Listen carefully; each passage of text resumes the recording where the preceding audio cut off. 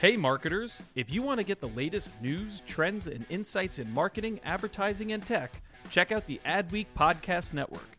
Learn from leading voices across media and marketing with original shows like Yeah, That's Probably an Ad, Marketing Vanguard, and Tech Magic with Kathy Hackle. Start listening now by searching Adweek wherever you listen to podcasts. My dad works in B2B marketing. He came by my school for career day and said he was a big ROAS man. Then he told everyone how much he loved calculating his return on ad spend. My friends still laugh at me to this day. Not everyone gets B2B, but with LinkedIn, you'll be able to reach people who do. Get a $100 credit on your next ad campaign. Go to linkedin.com/generate to claim your credit. That's linkedin.com/generate. Terms and conditions apply. LinkedIn, the place to be. Hey, this is David. Before we get started, I wanted to give you a little context on the conversation you're about to listen to. This is a chat that I recorded at the D&AD Festival in London, big advertising festival, with Nadja Lascott from a London-based agency, AMV BBDO, and Martina Pulapati from a company called Essity Brands, which you're going to hear a lot more about. Really one of the most forward-thinking and just amazing marketers on earth right now. So it's a great conversation, but I wanted to tell you that after we recorded this, shortly after we recorded, the next day, their work on the Viva La Vulva ad, which we're going to talk about quite a bit in this conversation, ended up winning the top prize at the festival, the Black Pencil. This is one of the hardest to win awards in all of advertising. I think in the entire 57-year history of the festival, they've only given out about 150 of these. So it is truly one of the most esteemed awards in advertising. So, if I had known that, I would congratulate them in advance. But as you can tell from the conversation, I think we all knew that this was going to be a big award winner. So I hope you enjoy the conversation.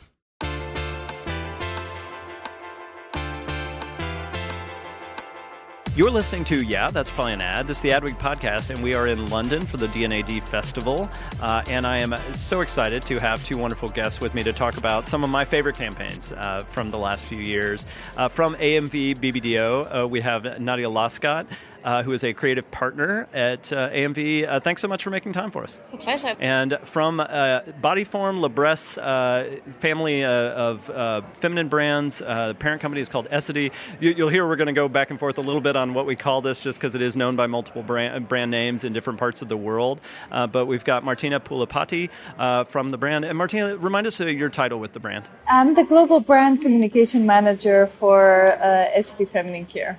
Thanks for having me. Oh, thank you so much for joining. And just to give a little context, remind us, as I mentioned, there's a few different brand names that people may know the Essity products from in different parts of the world. So tell us about those brand names. Yeah, so Essity Feminine Care is a Swedish-founded company that has feminine care brands across the world. So actually more than 50% of our business is in Latin America, and these are the brands Saba and Nosotras in South America, and these are our pride and joy, our number one brands in that region. And then in Europe, we would be known as Bodyform in the UK, Libresse in Scandinavia and the Netherlands, and Nana in France as well. Nuvenia in Italy. So wow, so many brands. All of that. Yeah. But different brand names, but I guess they all stand for the same thing. They all have the same vision. They all have the same look and feel. So despite the different brand names, we try to see ourselves as one Essity Feminine Care. So obviously, we are here to talk about some of the amazing creative that's come out of the brand in the last few years. Let's go back to Blood Normal first. This was... I can't think of many campaigns that have almost gone off like a bomb in the good way of like rattling through the industry in the way that Blood Normal did, because it was such a big idea. Nadja, I may have you kind of explain the concept first and a little of the creative background, and obviously you can loop in Martina about the brand's role in feedback in creating this concept. But tell us the concept of Blood Normal. I think I'll go back to kind of how it came about, because I think that's important to give some context as well. In 2016, probably, Bodyform Libresse commissioned some global research, and out of that research came some shocking facts, like 56% of girls would rather be bullied at school than talk to their parents about their periods.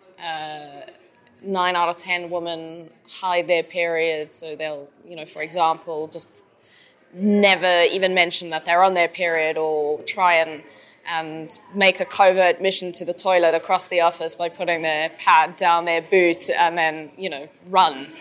And half of women had been period shamed. So the world that we were living in at the time, absolutely no one spoke about it, and it was completely shrouded in shame and this kind of and literally hiding, because everyone would use euphemisms and it's Shark Week or cute little names, but no one was really talking about it. So we realized that the power of representation, and we realized that as a mainstream brand, if we were able to go out there and show period blood for the first time and then do it as a normalization exercise, it's really important that it wasn't done to shock.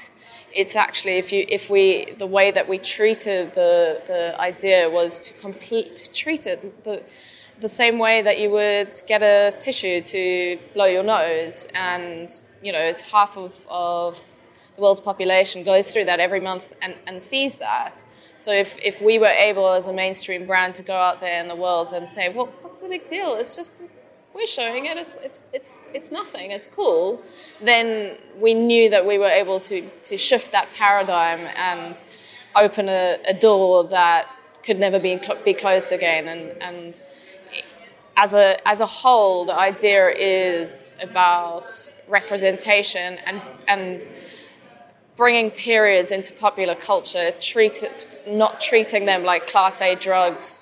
There are lots of those little scenes that come across in the film, but also importantly that each of those scenes had a little real-world activation that would go into different parts of culture and change it. So you're shining a light on a whole bunch of different corners of the shame where it exists, to be able to out it really and talk about it and really make it visible so that people could have a discussion about it and really just treat it as the normal thing that it is. Yeah, Martina, obviously advertising has played a role in perpetuating some of these aspects of period shame. Not so much shaming, but the advertising's always come at it very sideways, right? Come at it from these weird directions of showing people doing things that have nothing to do with periods, and showing blue liquid instead of red liquid, any real blood. Tell us a bit about more of your perspective coming into this campaign of what you wanted to change about the way that these products were advertised. Well, it's interesting because when I first came onto the business, we looked at consumer data on how advertising was performing for us and for the competition. And I think the common theme throughout was that women were just not engaging with anything that the feminine care category was representing through their ads. And it was this completely fake world of women on rollerblades, white pants, everybody's so totally happy all the time, which has absolutely nothing to do with the reality of periods. But it was a lot about shame, and it was about creating scenarios that made women feel deeply insecure about leaks, about smells, in order to then present them with a product that would cure these insecurities. So I think, to be honest with ourselves, we had to also question, are we part of the problem, and are we also perpetuating this whole shame by constantly either playing on women's insecurities or amplifying them to such a large extent in order to sell a product? And we didn't want to do that anymore. And on top of that, it wasn't even effective in the first place because women just stopped engaging with the category as a whole. So it was both a combination of an ethical responsibility to do the right thing by listening to the women that buy our products and realizing the power that we have as a mainstream brand to lead the change. And it was also the business opportunity of being the first brand to be truly empathetic on such an important element, on such an important moment in women's lives. I mean, we have roughly 400 periods in our lives, and the fact that we were hiding it under the covers and treating it as this problem solution kind of territory of just slap on a pad and 100% leakage protection. It's like that's not how women should be engaging with their bodies and with how they feel about their cycles, which is such an important element of our lives, you know. So I think when Blood Normal came about, and this idea was so powerful, it was so eye-opening, the kind of dream of bringing this normality of periods out into the world, and we completely underestimated how deeply challenging it would be to actually bring it to life. We faced internal struggles, convincing our team, the wider team, stakeholders, the board to get this campaign out there. And then it was, getting broadcasters on board to change the way they look at the category, to change the things that they would previously allow us to show and not to show. And I think, even the broadcast authorities, at least throughout Europe, have actually moved that line so much over the years. And it was really interesting because you would think that the whole world was aligned to be able to make it better for young girls and women that were going through this shame. And we reached a point where we had broadcasting authorities of all shapes and sizes that would go, "We love what you're doing. This is absolutely unbelievable. It's amazing. You go. But can you remove this scene, this scene, this scene, this scene, this scene, this scene, and this scene, and then we'd be happy." And it was fascinating because the prejudice that exists in everybody's minds is so visceral to the point where, a scene we designed these beautifully embroidered underwear that looked like blood, but really beautifully embroidered by a feminist artist called Anaïs Albar. And we worked with a French lingerie company to make them. And they were these beautiful pieces of art. And even that was deemed, a girl wearing that was deemed repulsive. And you kind of go, open any Sports Illustrated magazine, open any other brand, and show that it's just underwear. It's not. It's and your prejudices are so deep set and so visceral that you have a visceral reaction to anything that is involved in any manner around that subject matter. So, as a team, our account directors and strategists, and we were really lucky. The Bodyform Le Brest team, is both from a client side and an agency side, is really close. And our friend Sarah literally became our little Erin Brockovich, because she would get that feedback and then she would compile this deck and this argument of why this should be allowed and why it would be normal and why those people in particular are crazy. And we fought back scene by scene by scene by scene. And, eventually we couldn't show everything, and it was a nightmare for us. But that's when, you decide to show people that is actually the reality, and using that broadcasting message where we were banned from showing it, and we actually then decided to put the banning message on the end of the ad to show people that really this world is so normal, but there are a lot of people that are completely prejudiced and don't want anybody to see this and for it to be normalized. And there was real power in that as well. I'm guessing that two of the scenes that probably, and definitely correct me if I'm wrong, but two of the scenes, if I remember right, there's a scene where a woman in the shower and you can see blood coming down her leg. And despite being called Blood Normal, I mean, there's not that much blood in the spot, but there's that pretty subtle scene, and then there's also period sex is referenced in there, which again, probably a pretty normal thing that is never acknowledged by Hollywood or anyone else.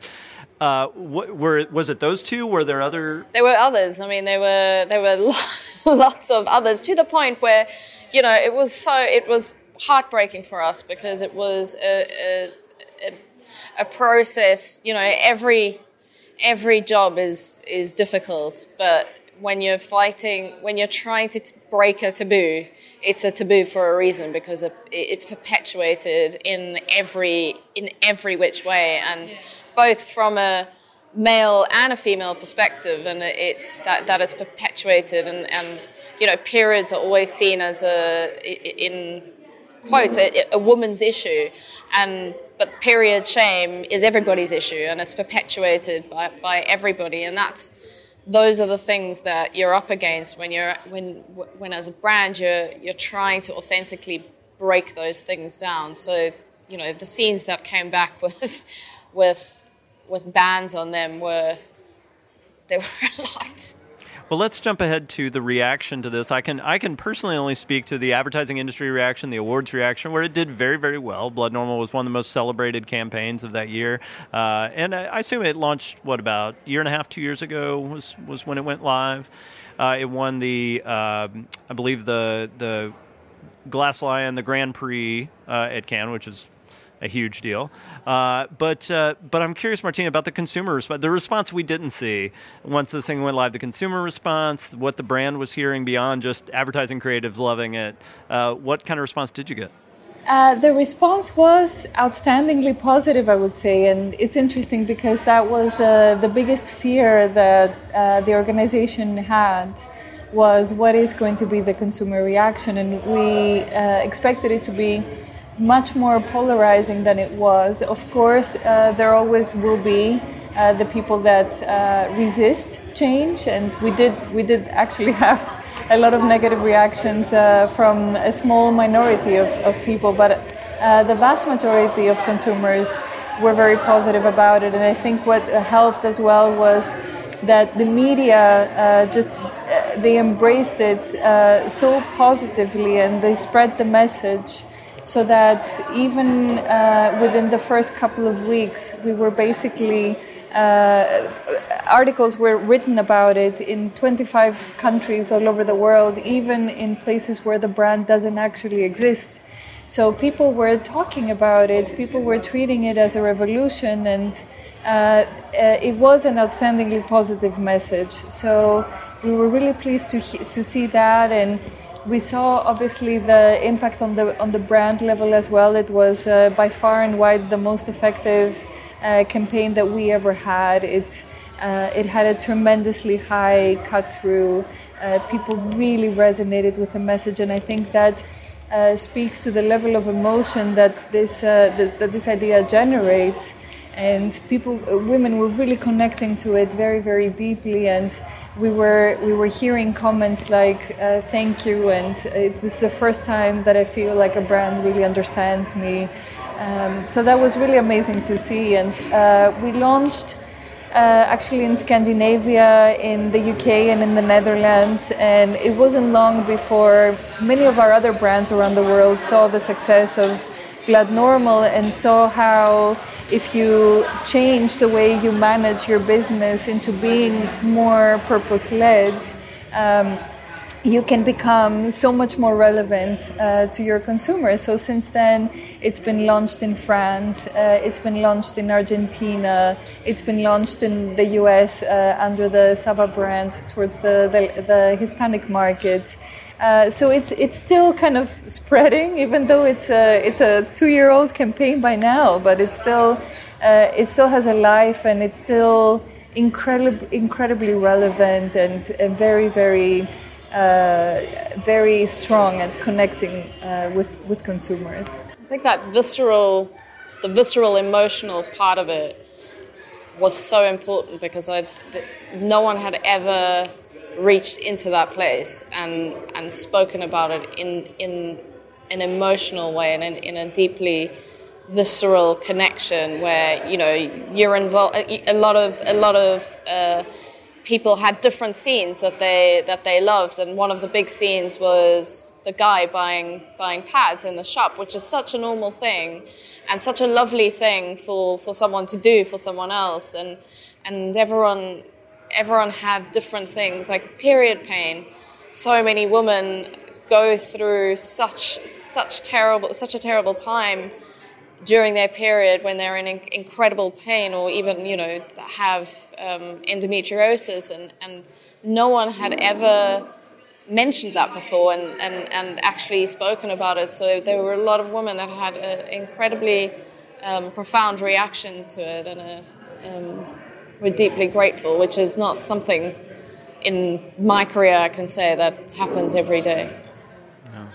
Let's fast forward to late last year. The follow-up to this campaign, I guess you would call it, Viva la Vulva, also from AMV, was just a spectacular piece of film. I regret that, you know, from an audio perspective, it's got a beautiful song, but there's not much we can play on the podcast because the visuals make this spot.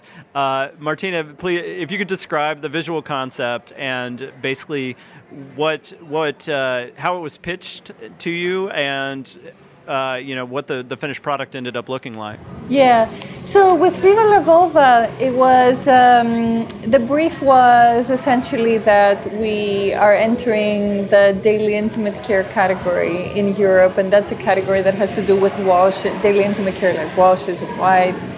And that's a new thing for us. It goes above and beyond what we're used to dealing with, which is basically periods. And when we thought about what's the best way for us to enter this new category, we took a look at the category, and the first thing we saw was, wow, this is a whole new level of shaming that either talks about, you know, again, a whole new set of problems, like treating, you know, a wash for a solution for itching, for irritations, for this and for that. And that's not who we wanted to be. We didn't want to be a company that sells products as a solution to a problem. And then on the other hand, there were so many euphemisms. You would see flowers, beautiful flowers in front of your vagina, and women washing their bellies in circles, which was like, how is this going to help women? They're going to be washing around their belly buttons, trying to, I don't know, it felt a bit awkward, and we were a little bit perplexed by taking a look at this category and how it had been built over the years. And then on another piece of research that we did, we also discovered a shocking statistic which has to do with how women relate to their vulvas, which is the external part of the genitals. And there was so much shame around that. There was misinformation. Women that didn't even know what a vulva is, couldn't identify it, hadn't looked at it in the mirror. And the most shocking of all was the information about labiaplasty, which is essentially this quest for what people call the designer vagina, quote unquote, which is a very, very problematic situation, massively created by the porn industry that portrays women's vulvas as, you know, constantly like fully shaved, super tiny labia, which it's very unrealistic because the vast majority of women don't actually look this way, and it creates this paranoia.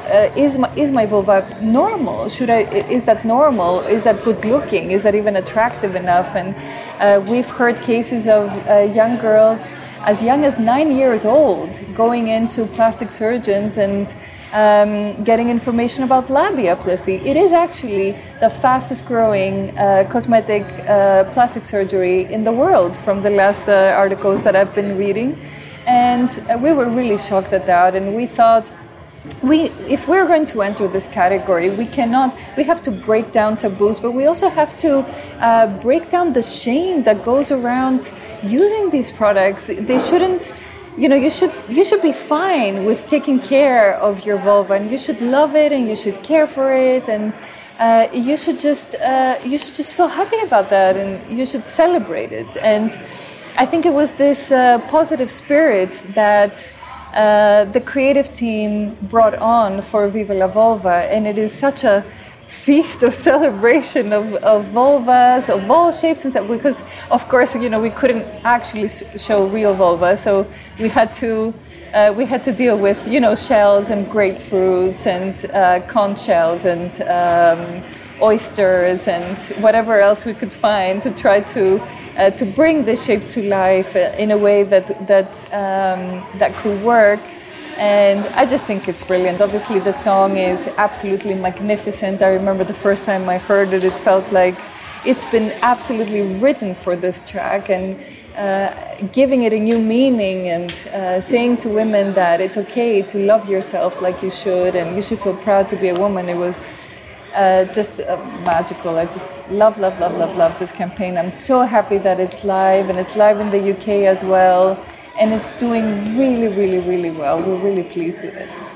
That's wonderful. Well, thank you so much, both of you, for joining us. We're going to end on the track because, as you mentioned, it's a lovely song. It's a perfect song for Viva la Volva. I encourage everyone, you can check it out on Adweek or YouTube or wherever. We have certainly written about Blood Normal and Viva la Volva both extensively, and I have a feeling people are going to be hearing a whole lot more about it as the award circuit continues. It is my prediction for being one of the biggest winners this year at Cannes and elsewhere.